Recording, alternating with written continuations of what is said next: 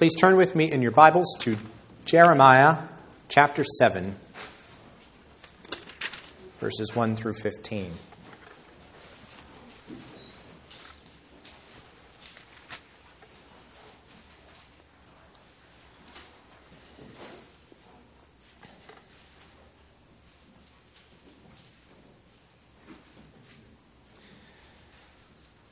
The word that came to Jeremiah from the Lord: Stand in the gate of the Lord's house, and proclaim there this word, and say, Hear the word of the Lord, all you men of Judah who enter these gates to worship the Lord.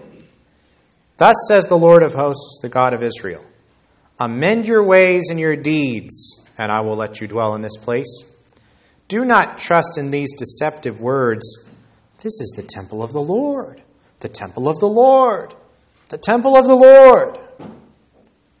For if you truly amend your ways and your deeds, if you truly execute justice one with another, if you do not oppress the sojourner, the fatherless, or the widow, or shed innocent blood in this place, and if you do not go after other gods to your own harm, then I will let you dwell in this place, in the land that I gave of old to your fathers forever.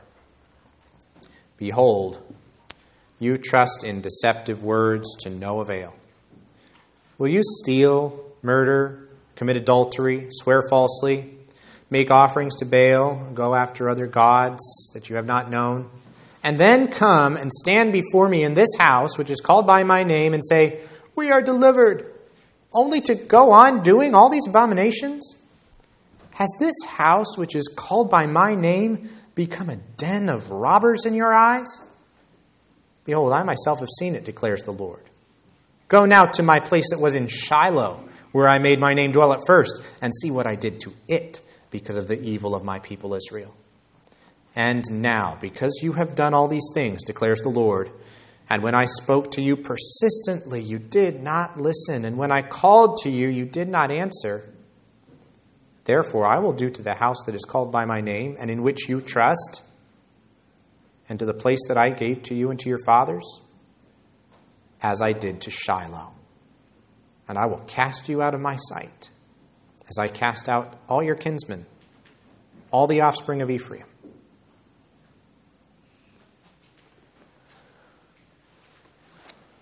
Sobering words. Let's keep them in the back of our minds as we read Romans chapter 2, verses 12 to 29. Regarding how the people of Israel were still, these many years later, trusting in the outward aspects of their identity as a community and their access to holy things without actually a heart obedience to the law of God. Romans 2, verses 12 through 29. For all who have sinned without the law will also perish without the law. And all who have sinned under the law will be judged by the law. For it is not the hearers of the law who are righteous before God, but the doers of the law who will be justified. For when Gentiles who do not have the law by nature do what the law requires, they are a law to themselves, even though they do not have the law. They show that the work of the law is written on their hearts, while their conscience also bears witness, and their conflicting thoughts accuse or even excuse them on the day when, according to my gospel, God judges the secrets of men by Christ Jesus. But if you call yourself a Jew and rely on the law and boast in God and know his will and approve what is excellent because you are instructed from the law, and if you are sure that you yourself are a guide to the blind, a light to those who are in darkness, an instructor of the foolish, a teacher of children, having in the law the embodiment of knowledge and truth, you then who teach others, do you not teach yourself? While you preach against stealing, do you steal? You who say that one must not commit adultery. do you commit adultery? You who abhor idols, do you rob temples? You who boast in the law, dishonor God by breaking the law. For as it is written, the name of God is blasphemed among the Gentiles because of you. For circumcision indeed is of value if you obey the law. But if you break the law, your circumcision becomes uncircumcision. So if a man who is uncircumcised keeps the precepts of the law, will not his uncircumcision be regarded as circumcision? Then he who is physically uncircumcised but keeps the law will condemn you who have the written code and circumcision but break the law. For no one is a Jew who is merely one outwardly, nor is circumcision outward and physical. But a Jew is one inwardly, and circumcision is a matter of the heart, by the Spirit, not by the letter. His praise is not from man, but from God. Amen. You may be seated.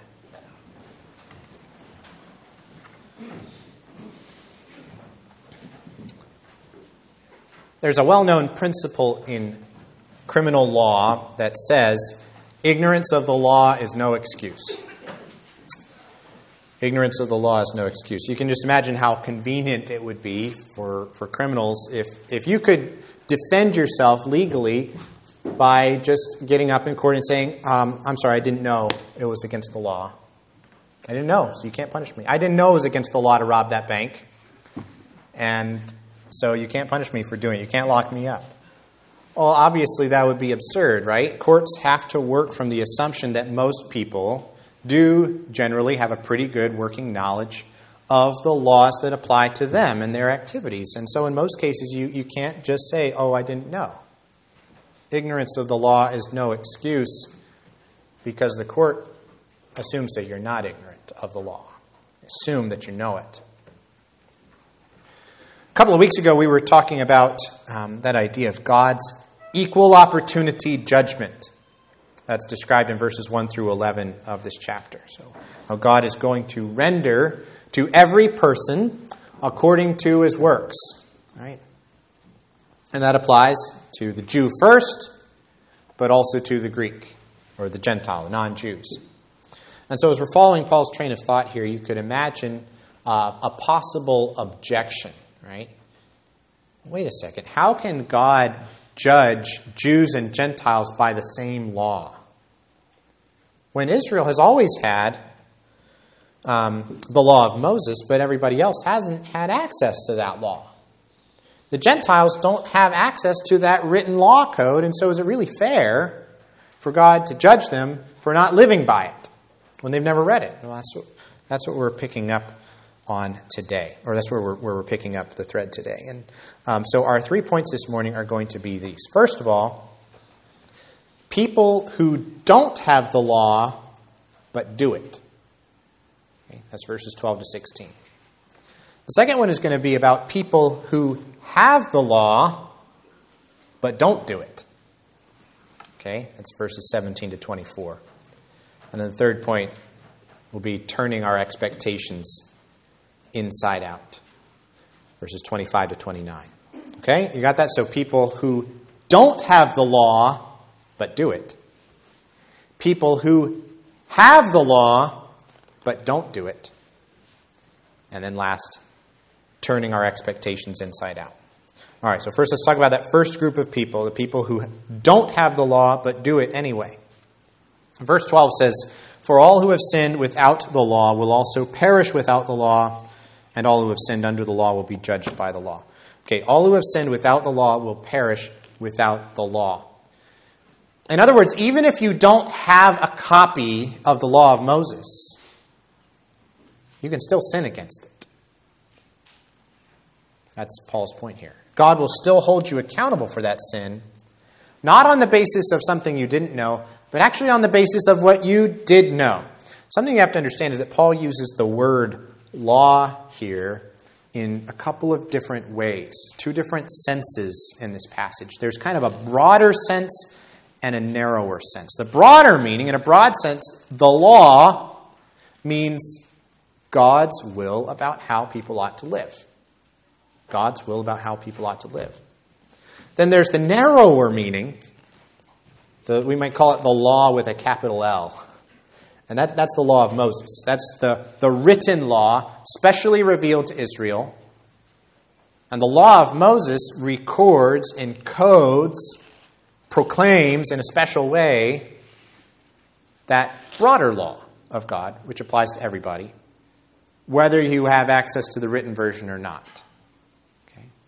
They're not really two different laws. It's the same law. One is God's will in general, and one is where it's specially spelled out for us in a written form. Now, starting in verse 14, Paul explains that even people who have never read that written law with a capital L, they do have some access to God's law in the broader sense, God's will about how people ought to live. And here's how we know that. Paul's going to prove it for us. He's going to demonstrate it. Here's the evidence that people actually do know God's law. Sometimes they keep it. Sometimes they keep it. Outwardly, anyway. In terms of external actions. Keeping the rules. Sometimes Gentiles who do not have the law, Paul says, are actually pretty good at that. Sometimes they actually do what the law requires. The question is why? What accounts for that? How does that happen? Well, Paul says they do it by nature. They do it by nature. It comes naturally to them. They just know. They just know some things are right and some things are wrong. Nobody ever had to prove it to them. They could never seriously doubt it. Some things people just know. You shouldn't kill each other. You shouldn't take stuff that doesn't belong to you. You shouldn't steal somebody else's husband or wife. These are the sorts of things that people in all different places and times and cultures have generally agreed about. They've been baked into the law codes of all kinds of human civilizations down through the ages. And not just that, it hasn't just been something that people have acknowledged, but many people in history have actually kept many of those rules much of the time. Okay? Now, nobody has kept all of them all the time, right? But that's not Paul's point.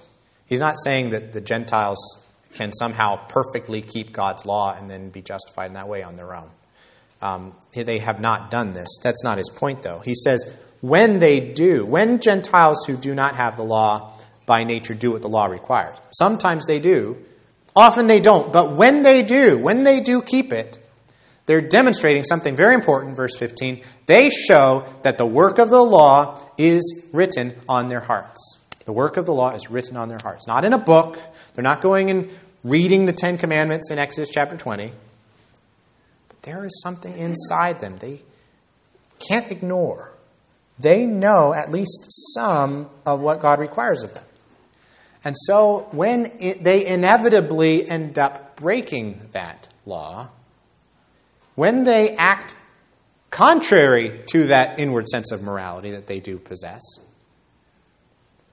they can't plead ignorance. They can't say, oh, but I didn't know that was wrong. The Lord is going to say on the day of judgment, Paul says here, but you did know. You did know. The work of the law was written on your heart, and your conscience all along was bearing witness within you, either excusing you when you did the right thing or accusing you when you knew that what you did was wrong. You know, sometimes a TV detective will catch the criminal not when he tells a lie, but when he says something true that he never could have known if he was innocent. If he hadn't been there at the scene of the crime, like he said he wasn't. You can imagine Paul being like Columbo. And there's just this one thing that keeps bothering me. You were just saying that you didn't know the law of God. But what about all those times when you did keep it? That's what's bothering me. Why did you keep it then? if you didn't know anything about it. Right? They do know it, and they've broken it. Now, before we go on, I want to clarify something here. When people summarize the message of Romans 2, they'll often say, I've actually often said, and I'm planning to change how I put this from now on, actually, after looking a little more closely. People will say, Paul teaches that the Gentiles have God's law written on their hearts. That's not exactly what he says, though. He says they show that the work of the law is written on their hearts. And you say, well, what's the difference? That sounds like a pretty tiny distinction. Well, what I'm trying to do is I want to separate what Paul is saying here from another similar sounding idea in the Bible that actually means something very different. And that's in Jeremiah 31, the promise of the new covenant, where God says that one day he is going to write his law on the hearts of his people. He's going to write his law on the hearts of his people. I will put my law within them, he says, and I will write it on their hearts, and I will be their God, and they shall be my people. And that simply is not what Paul is describing here in Romans 2. See, Jeremiah there is promising a day when our relationship with God won't be, at root, a matter of outward conformity and ritual. Our obedience is going to flow, rather, from an inward devotion of loyalty and love for God. That's what characterizes the new covenant, where we're embracing that inward reality of the covenant, that God is ours and we are his, and that's why we obey him. That's not what Paul's describing in verse 15 of this chapter. These Gentiles who sometimes manage to keep the outward rules of moral conduct some of the time, they don't have the law of God written on their hearts in that sense, the Jeremiah 31 sense of new covenant blessing. But that's not what Paul's claiming. What he's saying is they have the work of the law written on their hearts. What that means is the rules, this basic knowledge of right and wrong, human conduct. And it's on the basis of that knowledge that God will justly hold them accountable.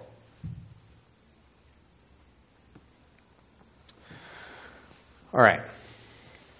In verse 17, we kind of turn a corner. Paul goes back to talking about a different kind of person. This is the kind of person who does have the written law of Moses.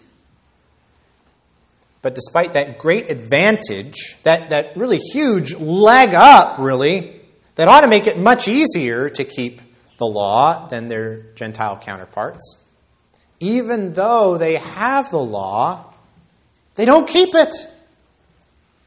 So on the one hand, you have a hypothetical person who's trying to get off the hook by pleading ignorance. Oh, I didn't know. On the other hand, you have a different hypothetical person who's trying to get off the hook by claiming to be some kind of legal expert. Oh, no, I know the law. I know the law so well that there's no way it could possibly condemn me. I know it too well for that. I can cite you chapter and verse. I can give you all the ins and outs. I'm part of the inner circle. These people that God decided out of all the world he was going to give the law to us, that law with a capital L. And so basically I can do no wrong. Well, we went over this last time, how just having the law of Moses doesn't help you at all if you don't actually live by it.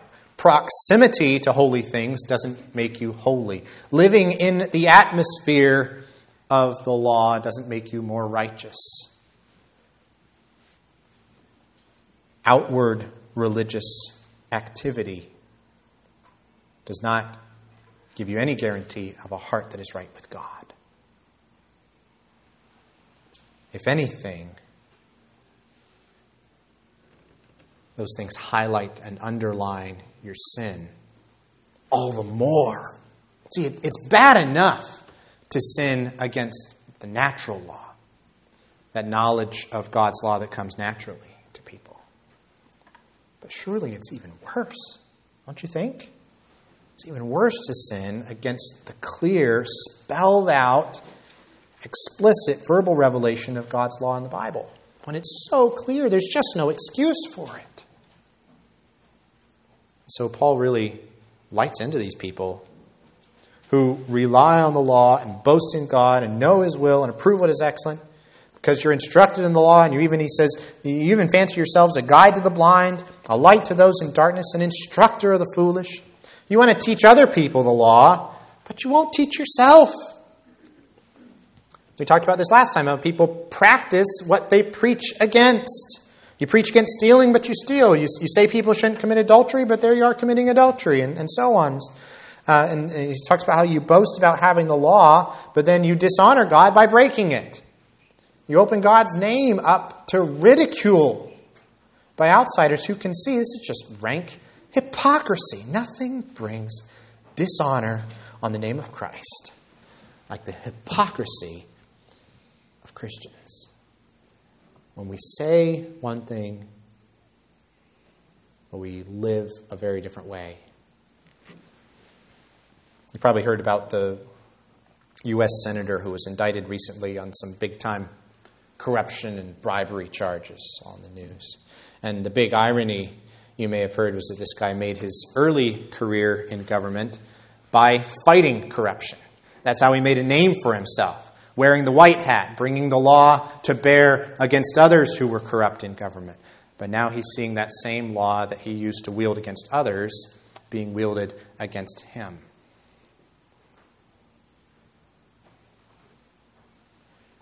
Knowing the law, using the law, being a champion for the law doesn't absolve that man from the guilt of breaking the law himself. If anything, it makes it worse.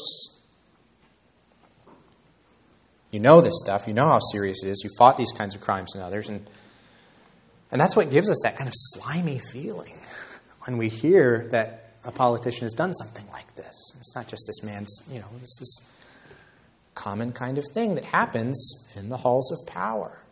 And we just think, you've been doing exactly the thing that outwardly you were crusading against. You've got to be on guard against hypocrisy. That's not just something for the corrupt politicians of our day.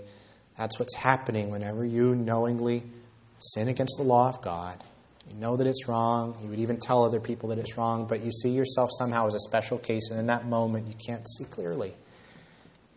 Or you can see clearly, and you just want to do it anyway.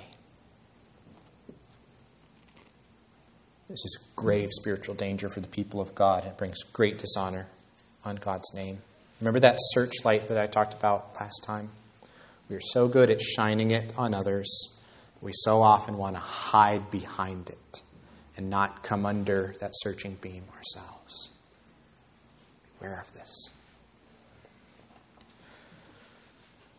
Okay, now we have to ask the question, what accounts for this? How can you have all these people who are so close to the law of God? They know the law of God so well. They even celebrate it, advocate for it.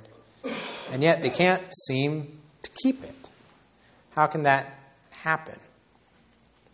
The end of the chapter helps to answer that question. It's because these people that Paul has in mind, these law-breaking legal experts, are thinking about the law all wrong from the roots up. They are thinking about the law as mainly an external, outward, formal, ritual thing, when God's law is actually supposed to be an inward thing, engaging the heart and soul and mind and strength of a whole person. And so we come to our last point, turning our expectations inside out. When Paul wants to talk about how the Jewish religion of his day has become misguided, he often in his letters will single out this single issue of circumcision. For Paul, circumcision stands for people's kind of preoccupation with the outward, symbolic, ritual aspects of the law to the expense of the inward, heart loyalty aspects of the law. Circumcision, he says, is indeed of value if you obey the law, but if you break the law, your circumcision becomes uncircumcision. In other words, if you keep the law of Moses, well, then that outward sign of the covenant is a great blessing for you, because for you it symbolizes that holiness and separateness and devotion to God that the whole law represents, all there in symbolic form. But remember that covenant sign from the very beginning was always a double-edged symbol. It symbolizes both judgment and salvation, both the blessings and the curses of the covenant. Remember that it is a bloody sign where flesh is cut away, symbolizing the covenant judgment on those who do not keep the law. And so if you have the covenant sign, but then you go on and break the law, what are you bringing on yourself? You're bringing on yourself not the blessing that circumcision promises to law keepers, but the judgment that sign guarantees to law breakers. See, the Jewish people of Paul's day considered that outward sign a badge of honor, the mark of belonging to the special chosen people. And so that means that we're guaranteed the favor of God over against that Gentile world out there, that God is one day going to judge them, but he's going to bless us because we're special. And Paul's saying you're forgetting that this sign cuts both ways. If you're not keeping God's law, you are on the wrong side of that symbolism of the covenant sign. You're setting yourself up to be judged along with the Gentile world. You're like those people in Jeremiah's time that we read about earlier saying, oh, we don't have anything to worry about. We have the temple of the Lord. The temple of the Lord. The temple of the Lord. Yay. Not realizing that the Lord of the temple was about to come in judgment against them because of the ways they had defiled it by their sin and rebellion.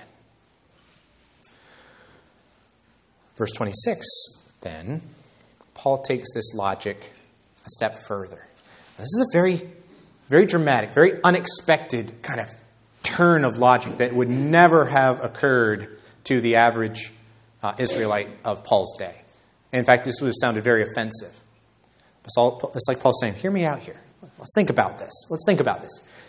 If breaking God's law puts you in the same boat as the Gentiles, where you deserve the same judgment they're going to get in spite of having the covenant sign, if that's true, what if it works the other way around?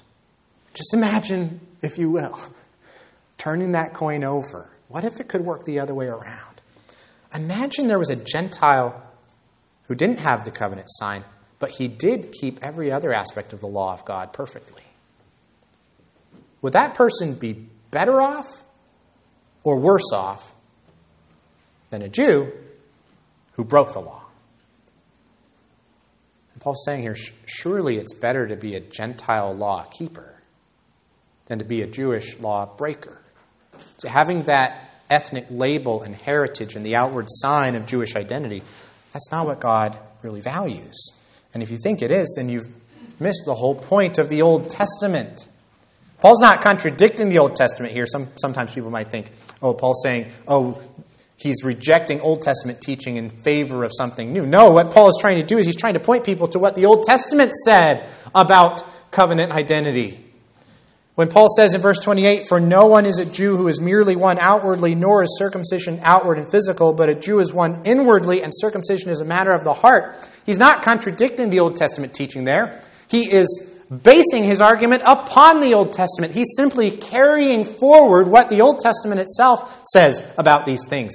Way back in Deuteronomy chapter 9 and 10, God tells the people of Israel back then, before they've even entered the land of Canaan, that the big problem with Israel was that they weren't circumcised in their hearts. And then in Deuteronomy chapter 30, near the end of the book, Moses looks forward to the day when the Lord your God will circumcise your heart and the heart of your offspring, so that you will love the Lord your God with all your heart and with all your soul, that you may live. That has always been the point of this sign. It's always been about an inward reality, which the outward ritual symbolized. And if this sounds familiar, it's because this is very much the way we speak of baptism today. Think about it. Water baptism doesn't do you any good if you do not embrace in faith the gospel promises that it represents. In fact, In that case, it works quite the other way, because like circumcision, that water too symbolizes both salvation and judgment. That sign of the new covenant symbolizes both judgment and salvation. I want you to notice that even as this section then is a very sobering warning to the Jewish people of Paul's time who were trusting in the wrong thing, the same section, though, holds out an amazing hope, an amazing opportunity for non-Jews like most of us. It's offering the opportunity for us to find a place in the covenant community of the people of God to become what Paul will call true children of Abraham. Not by ethnicity, but by faith. By embracing inwardly the heart of the covenant, that relationship of loyalty and love for God that He's always been looking for from His people.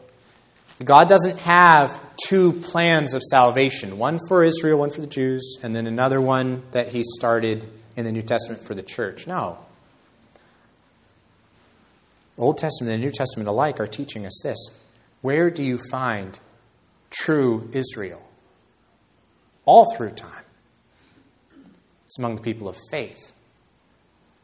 Where do you find true Israel today after the coming of Christ? You find it in the church. This is not a different or a second covenant community. It simply is the covenant community of the people of God. That's what Paul is telling us here. Where God's people here share in that circumcision of the heart through faith in Christ. The fact is that none of us, Gentile or Jew, none of us can keep God's law perfectly. Whether we know the written version really well, or just a little bit, or not at all, in one sense it doesn't matter, because the law of God condemns all of us. It shows all of us that we're sinners.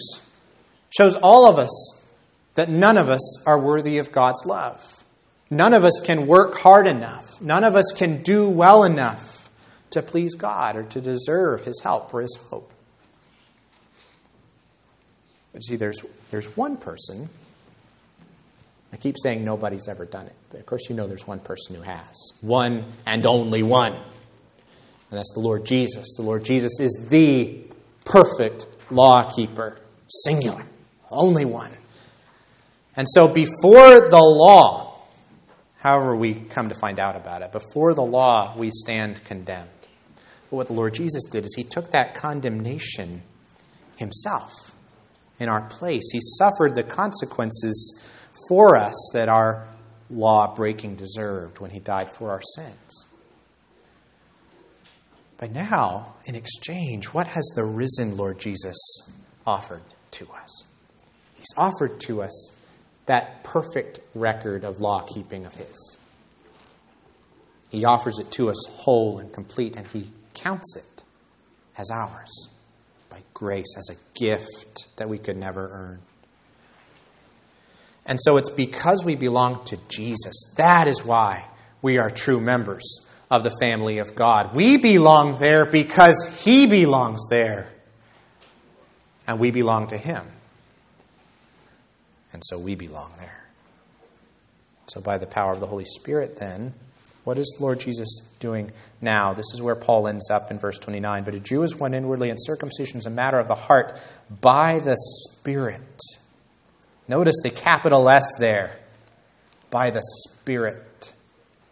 People talk about the spirit of the law versus the letter of the law, as though the spirit of the law is like this vague impression of maybe what the law kind of means, and the letter is just that rigid enforcement of the rules. That's not what Paul means by spirit versus letter. It's Spirit with a capital S. It's the Holy Spirit who takes the law of God and puts it in our hearts and makes it so that we can keep it because we love God now because of the supernatural grace of God for us in Christ through the power of His Spirit at work within us. That's what Jesus is doing in us now. He's changing us inwardly through the power of the Holy Spirit. He's making us the true people of God inside, with that heart change that produces a real loyalty and love for Him, that real love for God's law, that real commitment to grow in keeping it instead of getting stuck on all the outward formalities and rituals, which is never what God's law has majored on, even in the Old Covenant. It's the Spirit with a capital S, the Holy Spirit, who is working in our hearts, that inward reality that God really values. That's what we should desire. That's what we should long to see growing in our own hearts and in our families and in our church family, because that's what God wants to give us. And that is what He has given to us in Jesus. So let's pray. Our Father in heaven, our consciences accuse us of all the ways we've broken your law. And Lord, we recognize that we haven't sinned just against the natural law. We have your law as nobody else in history has had it. The full revelation of it in the scriptures of the Old and the New Testaments. And yet, Lord, you know. You know that we have broken it not only before our conversion, but throughout the Christian life, that sin keeps rearing its ugly head, and so our consciences accuse us. But Lord, we take refuge in Christ. We thank you for His perfect law-keeping, His perfect obedience, and His righteousness that He's given to us whole and complete. And Lord, we pray for the power of the Holy Spirit to renew our hearts so that we might have your law written within us, to obey you from the inside out, because we love you, because you love us. We ask all this in Jesus' name. Amen.